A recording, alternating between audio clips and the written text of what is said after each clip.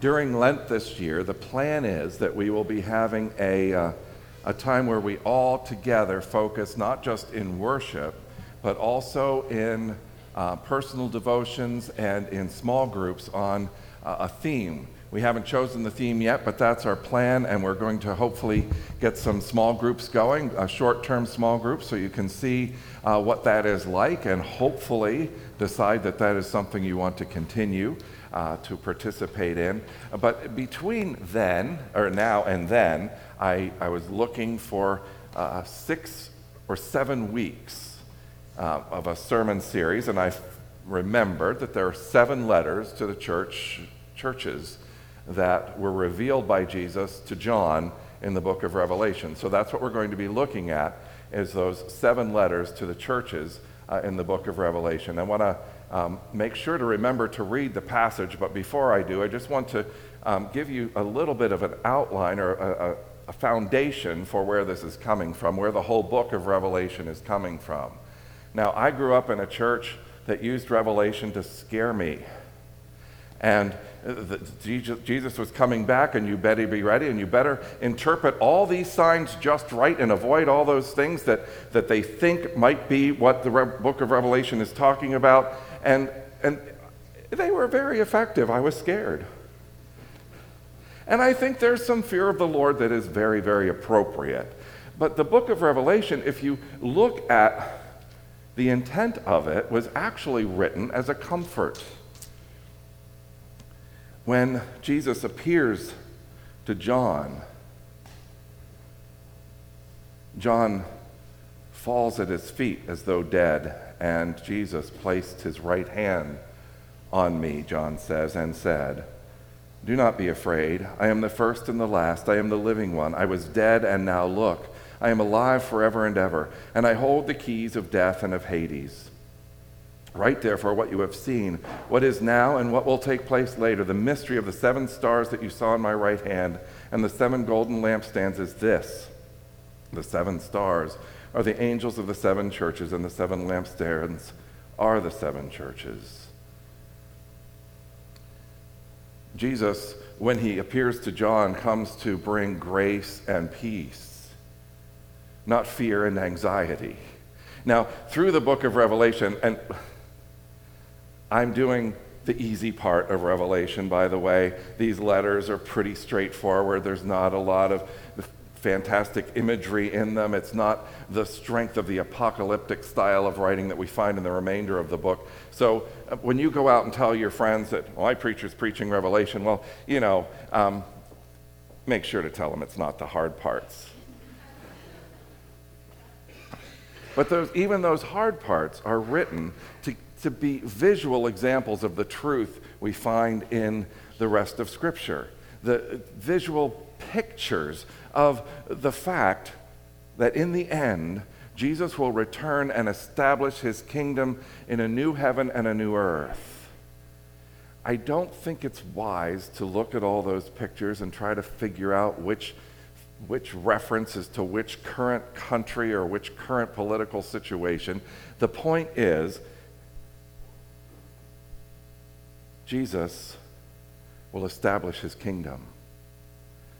And in the meantime, he has placed his church on the earth. And if you know biblical themes and biblical imagery, that the number 7 means completion. So when we look at this picture of 7 churches, what he's really looking at is the church. And in each of these letters to each of the 7 churches, we find something that is true about us.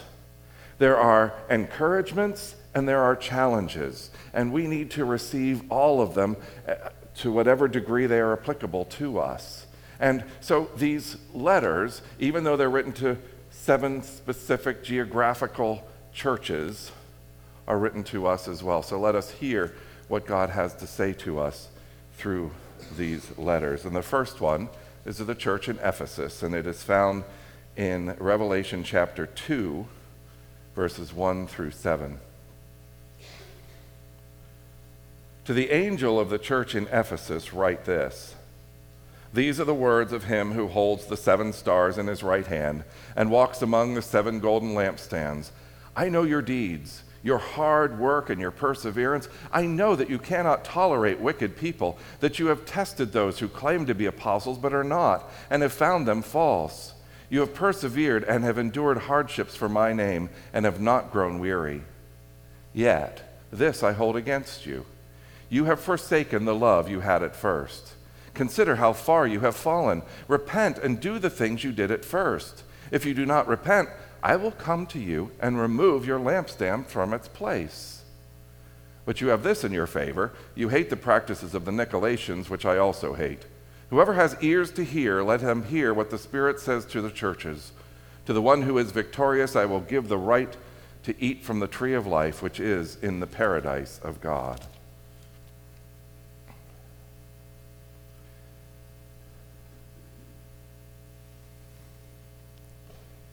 Stan Mast writes of the book of Revelation. Revelation was written for persecuted Christians to give grace and peace rooted in the work of Christ the King. We can survive anything if we are sure of that grace and peace. And the picture that we first get is of Jesus walking through these churches, which are the lampstands. The imagery is there of a lampstand, and the churches, of course, are the light of the world, as Jesus had declared to his disciples. So the churches are called to be shining the light of the gospel into the world. And the church at Ephesus was doing a good job on many levels.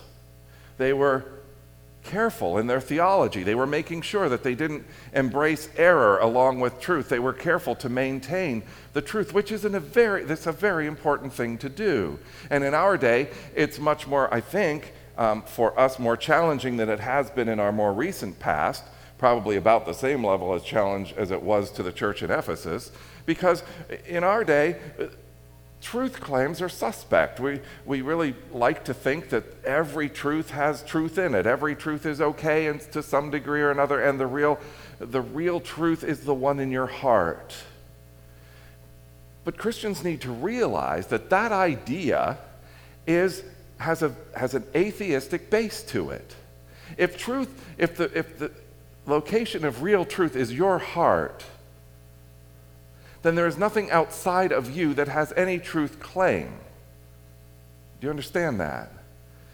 It comes from the belief that we've all evolved or we are here somehow, but there's no God involved. So it makes sense then that whatever we believe is good for us. It's okay for us because there is nothing outside of us that has any truth that is universal. But as believers in Jesus Christ, as believers in God our Creator, we believe that there is one outside of us, and in Him is truth. So all truth must be measured against the truth. All truth claims must be measured against the claims or the truth that exists in God.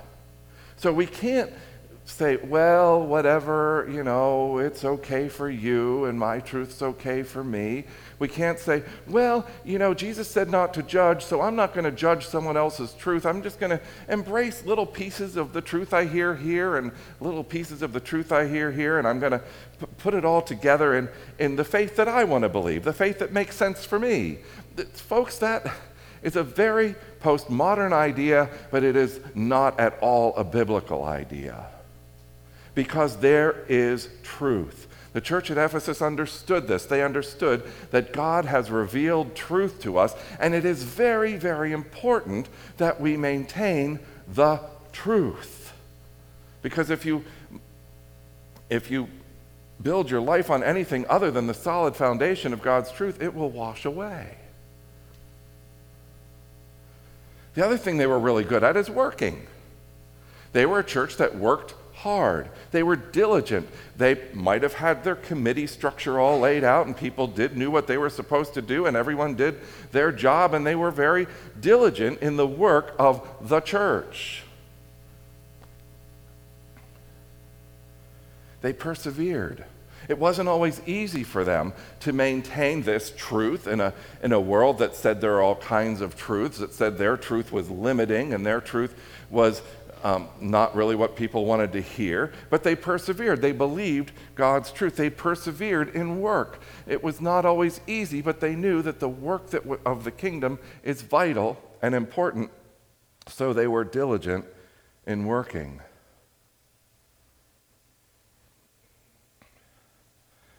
You have persevered and endured hardships for my name and not grown weary. Now, it's that all of that sounds like the ideal church, does it not? People who are committed to the truth, people who are committed enough to live out the truth, to work hard for the work of the church, people who are willing, even when it's difficult, to continue to work for the church. But Jesus doesn't stop there. He goes on to say, yet I have this against you. You have lost the love that you had at the beginning. Which, weighed in the balance, seems like, okay, well, we're doing all this really well, so that little piece of it, no big deal, right? We'll work at that a bit, we'll try. But, look at this, Jesus. Look at all the good stuff we're doing. Don't judge us too harshly on that. But what does Jesus say?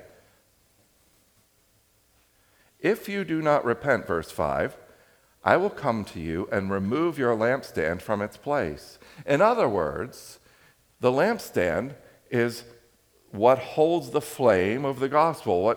The lampstand holds the work of the kingdom.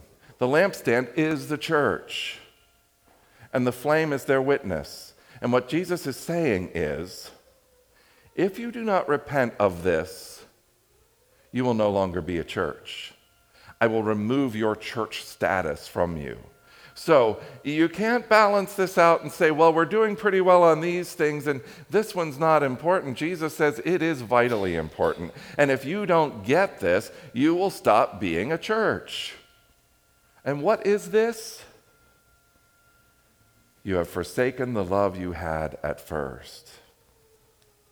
Love is the key to being the church. Yes, all those other things are important. It is vital that we do the work of ministry. It is very important that we make sure that our theology is correct and we're living out from biblical truths, not from truths of our own imaginations, which aren't really truths at all. But it is vital that we love.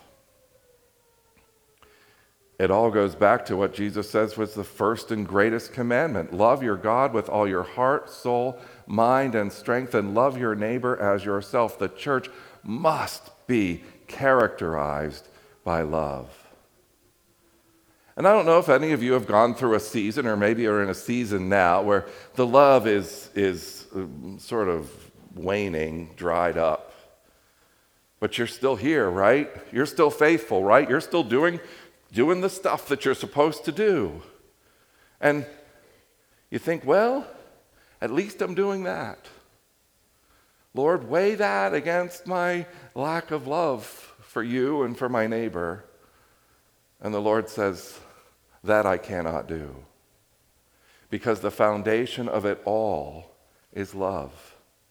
And you've probably met those people that are the kind of Christian, and I put that in quotes because I'm just not sure, who live by the rules, who live by the truth, who make it very important that they understand the truth and they make sure you know what the truth is. And if you stray in any way, they will point it out to you. And they are very active. They are very vigilant. They are very holy. They do only what is right and good, and they do not do those things that evil people do. And they consider themselves to be strong Christians because they live the right way. And they are nasty. They are so sure that they are getting it right and you're getting it wrong that they don't mind telling you so. And part of the reason for that is it is hard work to be a Christian without the love of God. In fact, it's impossible. But it's not impossible to play at it, to pretend. You can join a church, you can start coming to a church and learn pretty quickly how this church reacts, what you're supposed to do in this church, when you're supposed to stand up and when you're supposed to sit down, even in a contemporary service where there are no asterisks in a bulletin, or asteri, I don't know. It doesn't really matter. But what matters is you can figure us out and it doesn't take too much, and you can fit in fairly easily, externally. But the Lord looks at the heart. And what God wants to see is hearts filled with His love. We love because He first loved us. It is so important that our relationship with God begins with His love for us. Because if it begins with any effort on our part to earn our salvation, we will, number one, fail, and number two, be very frustrated, and number three, be very frustrating to the people around us. Because the gospel is about love. For God so loved the world. For God so loved you that He gave His only Son. A friend of mine taught me a little exercise a few months ago. And the exercise is to close your eyes, and you don't have to close your eyes now. You can imagine that your eyes are closed, and imagine that in your imagination you've opened your eyes. And when you open your eyes, Jesus is looking at you. He is right here. What is the look on His face?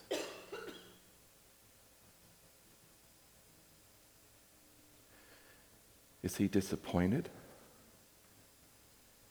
Is He angry? Or can you see in His eyes a depth of love for you that you can't even imagine? Because when He looks at you with that kind of love. There may be some degree of pity behind that look of love. Because He knows your weakness. He knows how easy it is for you to get caught up in things that are not really life-giving. He knows how easy it is for you to forget Him, to forget the source of life and love. But the main focus of His eyes when He looks at you is His love for you. And it is only when we can embrace that, only when we can be confident in His love and continue to build up that confidence in His love for us, that we truly are the church. That we truly are Christians, that we can truly allow that love to fill our hearts so much that it then overflows back to Him and to the world around us. It's a very sad thing that many secular people, that means people outside the church, view the church as a group of judgmental, holier-than-thou people who, if they entered the church, would say, "What are you doing here?" Even if we wouldn't do that, that's how they see us. Why? Why do they see us that way? Is there any just reason for them to see us that way? Are there public pronouncements by the church or by Christians? And if you are a Christian, everything you say and everything you do is being watched by others, and they believe that Christians act like that. They believe that Christians love like that, or don't. So, if we are confident in this love, The love of Christ for us, the love of God for us, the love of God that has him singing over us, rejoicing over us with song. The love of God that has him looking at us with a depth of compassion, a depth of love, a depth of acceptance and grace that we can't even imagine. If we're not living in that, we're missing the point. We're missing the power. We're missing our purpose. So what do we call to do? If we fit this description of the church at Ephesus in any way, what are we to do? Verse 5, consider how far you have fallen. Repent and do the things you did at first. So the preacher who wants to, have words that match each other says, okay, consider how far you have fallen. Remember. Remember when you experienced God's love. The fullest you've ever experienced it. Think about that. Remember that. Meditate on that. Remember God's love that you have experienced at some point or another. And then it says, repent, remember, repent. In other words, turn around. Repent means turn around. If your focus is elsewhere on the things of the world, or on you turn away from God because you think that he's mad at you, or you think that he doesn't love you, or you think that he doesn't really have your best interest at heart, turn around and see his face. See his face loving you. And then it says, and do the things you did at first. So remember, repent, and return. Return to that life lived in relationship with God that is a relationship of confident love. And if that relationship is not part of your past, you can make it part of your future by receiving the love of God, by receiving this all-embracing love, and then living in it, enjoying it. It's not like, if you've ever been challenged to love someone, we're called to love everybody, and there's that person at the office that, I can't do it, you say. So, trying harder to love, how does that work? It doesn't. The way to love is to step back and receive the love of God, allow that love to bubble up and then flow out of you, to pray for this person. Because our love is not sufficient. Our love doesn't cut it. Our love is based in very selfish things. But God's love is big. And God's love can flow into us and through us. Let's live there. Let's live confident in the love of God.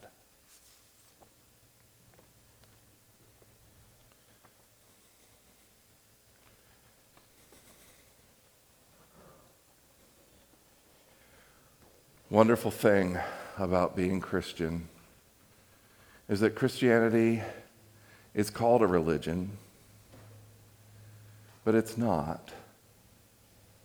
Christianity is based in relationship with God. What a religion is a system of beliefs and a system of actions that a person can work through to earn God's favor. Christianity is God's favor already revealed, already made available for us, and the only thing we do is receive it. And that's why this table is so beautiful. We come to this table of communion, meaning fellowship with God,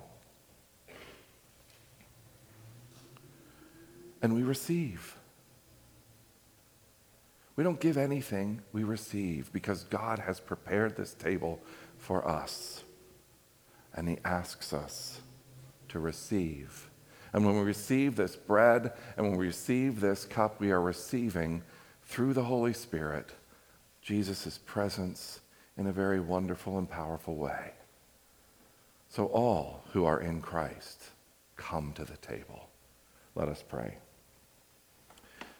We thank you, our gracious God, for your love for us, and we admit that our love for you most often pales significantly in comparison. But I pray, we pray, that you would kindle your love inside of us. Let us know it with confidence. Let us be so sure of your love for us that we allow that love to take over. And that love would be the motivation for all of our service to you. That love would be our motivation for making sure that we understand you correctly. That love would be our motivation for serving others so that they may experience that love too, through us. And we know that we're not capable of doing this by ourselves, and for that we are grateful, because it causes us to come to you. To come to you with humility, to come to you knowing that only in you do we have the strength to serve you. And we thank you for this table, because at this table we are nourished to serve you. We are made able to reach out in your name with your Holy Spirit's power and presence, with the love of Jesus Christ flowing through us to the world that is in great need. So I pray now that you would take this bread and make it be for us the body of Christ, equipping us to be the body of Christ in the world. And take this cup and make it be for us the blood of Christ coursing through our veins to bring new life, new hope, new love, new peace. That we would be equipped to be your people, faithful to your call upon us. We pray this all in Jesus' name. Amen.